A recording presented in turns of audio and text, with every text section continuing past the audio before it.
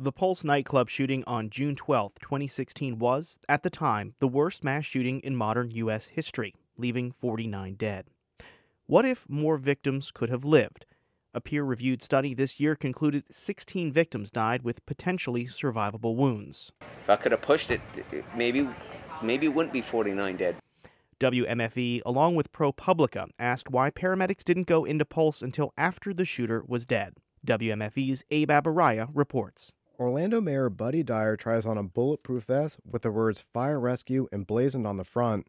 It's April 2017, about 10 months after the Pulse nightclub shooting. We're deploying these new ballistic vests with OFD. Dyer and the city's fire chief were debuting a new policy for the fire department during active shooter incidents called a rescue task force. You take a team of medics, give them bulletproof vests with medical gear, and give them a police escort directly to victims of violence.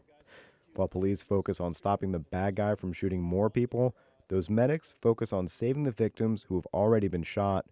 They apply tourniquets and get victims out as quick as possible to a trauma surgeon. The federal government has for years been pushing this rescue task force idea, saying it can save more lives. Dyer lists off shooting events where a rescue task force could have been used. Certainly Pulse, the main gate situation that we had. Orlando's mayor and the fire chief, Roderick Williams, they're acting like this is a brand new idea, and it's not. This was the second order of bulletproof vests for Orlando firefighters. During the Pulse nightclub shooting, the department had bulletproof vests, but they were never brought to the scene. Emails obtained by WMFE show that the policy Williams unveiled that day, it had been in the works for years. It was stalled by office politics and bureaucracy within the Orlando Fire Department as Williams was sworn in as the new fire chief. I gotta admit, chiefs don't cry, but I've shed a tear or two over this, and it breaks my heart. That is Anibal J.R. Saez. He's now retired, but in 2013, he was the Orlando Fire Department assistant chief who was told to implement this rescue task force before the Pulse shooting. He was pulled off the project when Williams became the fire chief in 2015. Saez believes there was a window during the Pulse shooting, after the shooter stopped firing but before he made a bomb threat, where medics wearing bulletproof vests could have gone to the nightclub to triage and treat victims. And in my mind, I'm thinking, man, if I would have had that policy, if I could have got it done, if I could have pushed it, maybe it wouldn't be 49 dead. Maybe, not that, one's too much, but maybe it'd be 40, maybe it'd be 48, anything but the end result here. And there were victims who died with potentially survivable gunshot wounds. Dr. Edward Reed Smith led a peer-reviewed study of autopsies from the Pulse nightclub shooting. What we found killed the most people was torso injuries. Smith's team concluded 16 victims had potentially survivable wounds. That's if they'd gotten care from a paramedic in 10 minutes and made it to the hospital in an hour, the national standard. That's nearly a third of victims. Smith and his team previously studied 12 mass shooting events and found an average of 7% of victims died with potentially survivable wounds. There was lung injury or there was intestine injury, but no major heart or blood vessel injury. And Smith is clear that it's not a 100% chance of survival. It's not possible to know if those 16 would have been reachable by a rescue task force, or if they lived, how debilitating their injuries would be. And Orlando officials say it would have been impossible to get medics to victims in 10 minutes. Law enforcement and fire agencies across the country have struggled with when to send paramedics into harm's way. Few departments bring paramedics in when someone is actively shooting victims. That's called a hot zone operation. But an increasing number are finding ways to send in specially trained rescue task forces after shooting stops, but before the perpetrator is caught or killed. This is called a warm zone operation.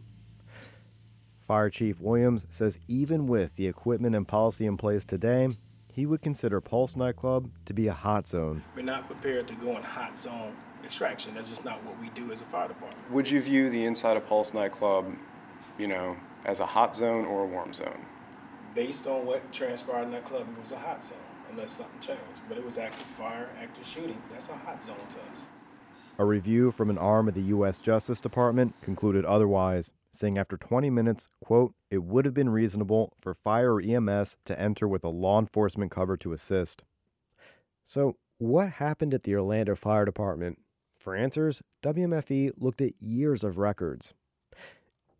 In February of 2015, Saez was put in charge of creating a rescue task force policy. He wanted the policy, which he's had written for 2 years, adopted by April. He had chosen bulletproof vests and wanted the entire fire department trained by the end of the year. But on April 2nd, 2015, Roderick Williams was sworn in as fire chief. The next day, Saez was sent back to work in a firehouse, and the rescue task force policy was given to another administrator. That email that you're referring to was the first time I heard that I was off the case. The fire department bought the bulletproof vest recommended by Saez in July of 2015. At this point, there have been 9 joint trainings with police on how to do a rescue task force. But by March 30th, 2016, emails showed an open confusion within the department. One administrator wrote, "We should probably create a policy before we begin training." Williams later asked for an update on the active shooter policy. No one replied. So on June 12, 2016, the night of the Pulse massacre, the old policy remained in effect. The fire department should stay 3 blocks away from the scene if the responding units were, quote, uncomfortable with the situation. Mayor Dyer thinks the policy would not have made a difference. I don't think we would have ever employed that policy in the Pulse situation.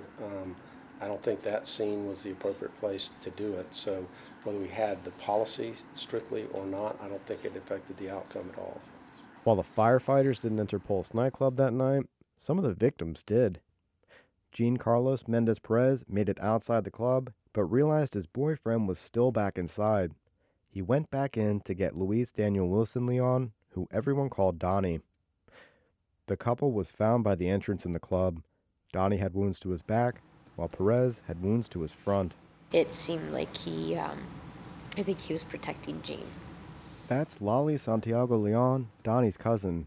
She's in her parents' Rockledge home, which has memories of Donnie peppered throughout.